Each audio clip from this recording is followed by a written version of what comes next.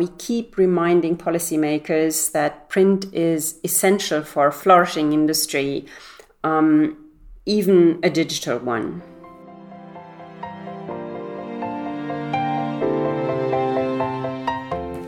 Hi, I'm Jackie Hobson, and thanks for joining us today for the latest in our In Conversation series of podcasts created as part of Canon's Ascent programme. These podcasts feature a selection of guests, all with perspective and insight we think will be valuable to our listeners across the print and creative industries.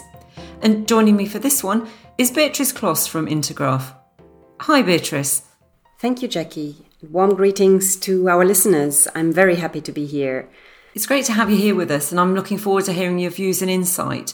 But to kick us off, could you tell us a little bit about Intergraph, Beatrice, about its membership and the work that you do there, please? So Intergraph is the umbrella association representing Europe's printing industry. Our 21 members and 11 associate members span the European continent, and as Secretary General, I manage the Intergraph Secretariat in Brussels. The mission that we have is really to ensure that the interests of printing companies are considered when EU legislation is drafted. We lobby EU policymakers to promote print and to secure the most favorable regulatory environment for printers. This, of course, requires to be active on many different fronts simultaneously. A lot of legislation affects our sector, either directly but also indirectly. And policy areas that we work on relate primarily to competition, the environment, employment and social affairs, as well as the image of print. There are various points in the legislative process where we can influence EU policy. Normally, the legislation starts with the European Commission proposing a first policy draft. Then the European Parliament, so the elected EU body, votes on it. And finally, the Council of the EU, which are national representatives, so the national governments, they approve it.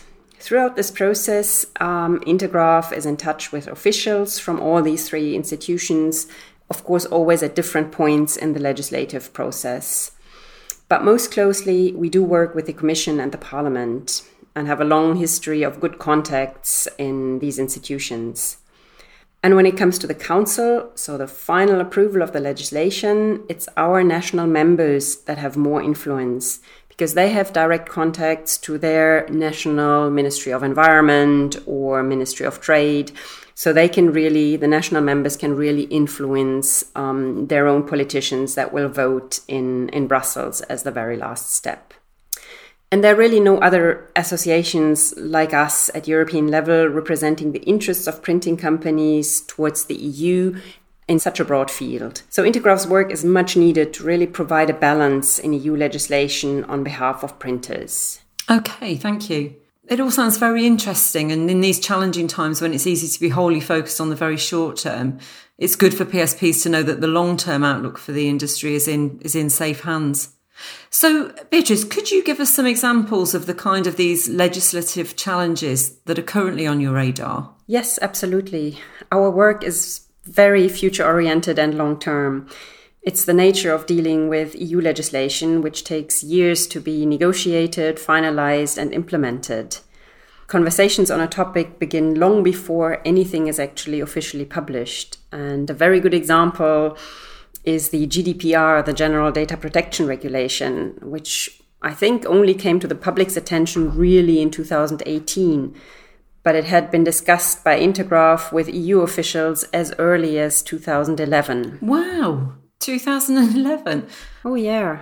I don't recall anyone in either the print or marketing business talking about it until, 2015, 2016 at the very earliest. In this case, we helped to secure the legitimate interest clause, which allows for third parties to process the data, such as a printer handling the address data on behalf of their customers for deliveries, for example. The EU, but also national governments, are working on many topics and policies that could affect printing companies in the future. One example are door drops, so unaddressed advertising. In a number of countries, authorities are trying to limit the use of door drops by putting in place an opt-in system. And this means that every citizen who actually wishes to receive door drops needs to put a sticker on their mailbox saying, "Yes, please, I want advertising." And we believe that many people will not do this, and thus the entire system of not only unaddressed advertising, but also information from shops, charities, sports clubs, NGOs, as well as the free local newspapers will be endangered. Because if there are not enough yes stickers on mailboxes, the distribution system will become much too costly, and so in the end, nothing will be delivered. And while for a digital press manufacturer who offers personalization, this might seem as a good step to push for more personalized communication, we as Intergraph are very worried about the fact that authorities speak about print products as waste and see them as environmentally detrimental. In contrast to that, Intergraph really promotes print products as the perfect example of the circular economy, from sustainable forage management to use and collection and recycle of the print products. Close to 74% of all printed matter is recycled. And that's a fantastic figure. Unfortunately, still not enough people know about this. We've also started to see a kind of digital first or even digital only approach in legislation.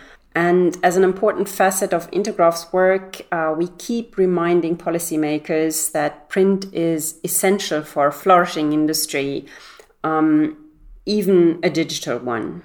This yes sticker issue for door drops, the whole unaddressed advertising thing is indeed very scary. So thank you for taking up that baton.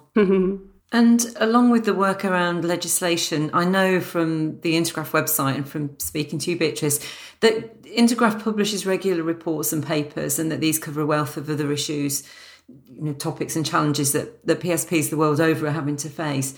For example, what is and has been happening with paper supply? This is still a very serious situation. Demand for printed products is rising as the economy recovers, but post-COVID recovery of many printing companies is still being stifled by a shortage of paper and board.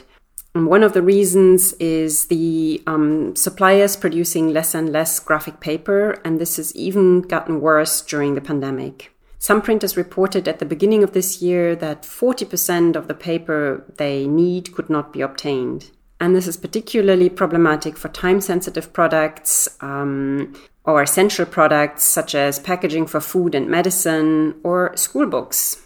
And this has been made worse, of course, by climbing prices, energy surcharges that were introduced without warning at the end of 2021. And so in total, that means for some printers, paper prices have increased by 100% compared to 1 year ago. And as Intergraph, we have repeatedly drawn attention to this crisis directly to the paper industry and to EU policymakers, as well as to international media.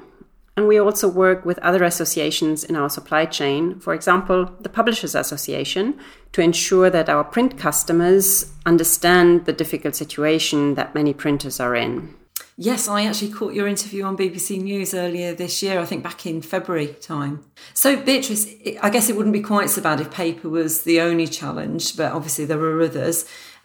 My clients are telling me how hard it is to attract talent at the moment, how tricky and actually how expensive recruitment has become. That's true. One challenge that is raised again and again by our members is really recruitment. Printing companies have trouble recruiting the staff they need. And they're particularly younger people for whom competition with other industries is very high. In January this year, we finished an EU-funded project about this called Print Your Future. And part of the project was to create a best practice toolkit to help companies and associations to find, attract, and to keep the next generation in print. It gives practical advice on a wide range of topics, including in how to reach out to local schools, how to get noticed at employment fairs, how to champion diversity, and how to run mentor schemes. But best of all, the toolkit is free for anyone to download and use. It's available on the Print Your Future website, www.printyourfuture.eu. Well, that definitely sounds worth checking out. Thanks very much for that. Beatrice, you mentioned earlier about the tendency for authorities to speak about print products as waste. But one thing that we haven't talked really about is print and sustainability.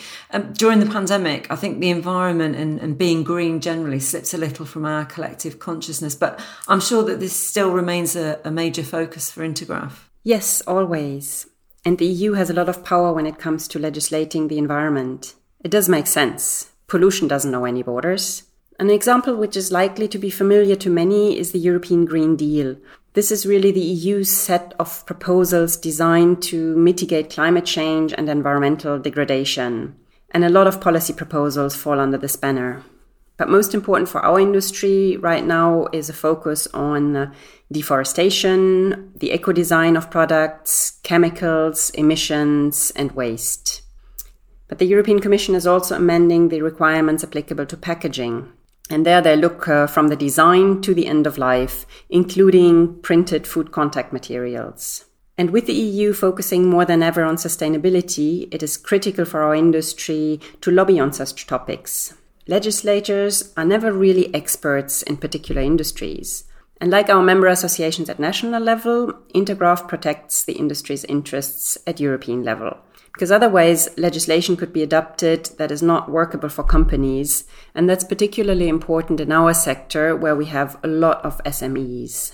But back to sustainability, which is really the issue of the moment at European level.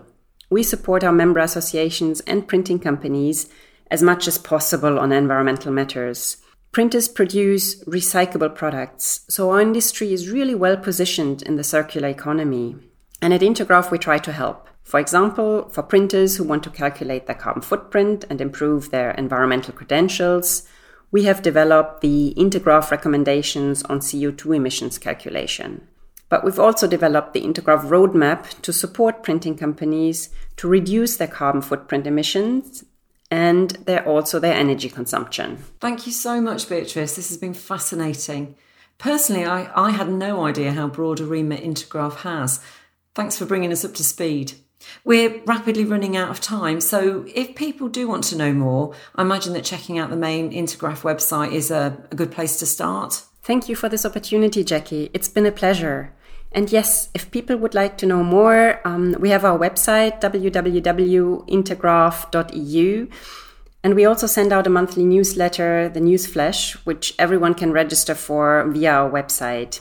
As well as this, we organize, of course, in-person events. And our next one will be on March 9th, 2023, and will focus on the packaging market. Registrations will open this autumn. Fantastic. Thanks again. Thank you too to our listeners. We do hope you found value in what you've heard and that you'll check out the other podcasts in the series. Plus, the Canon Ascent programme has a wealth of other content, articles, tools and top tips specifically designed for printers to help them support their future business development. If you're interested in finding out more, click the link on the podcast page, search Canon Ascent programme or speak to your account manager. See you next time.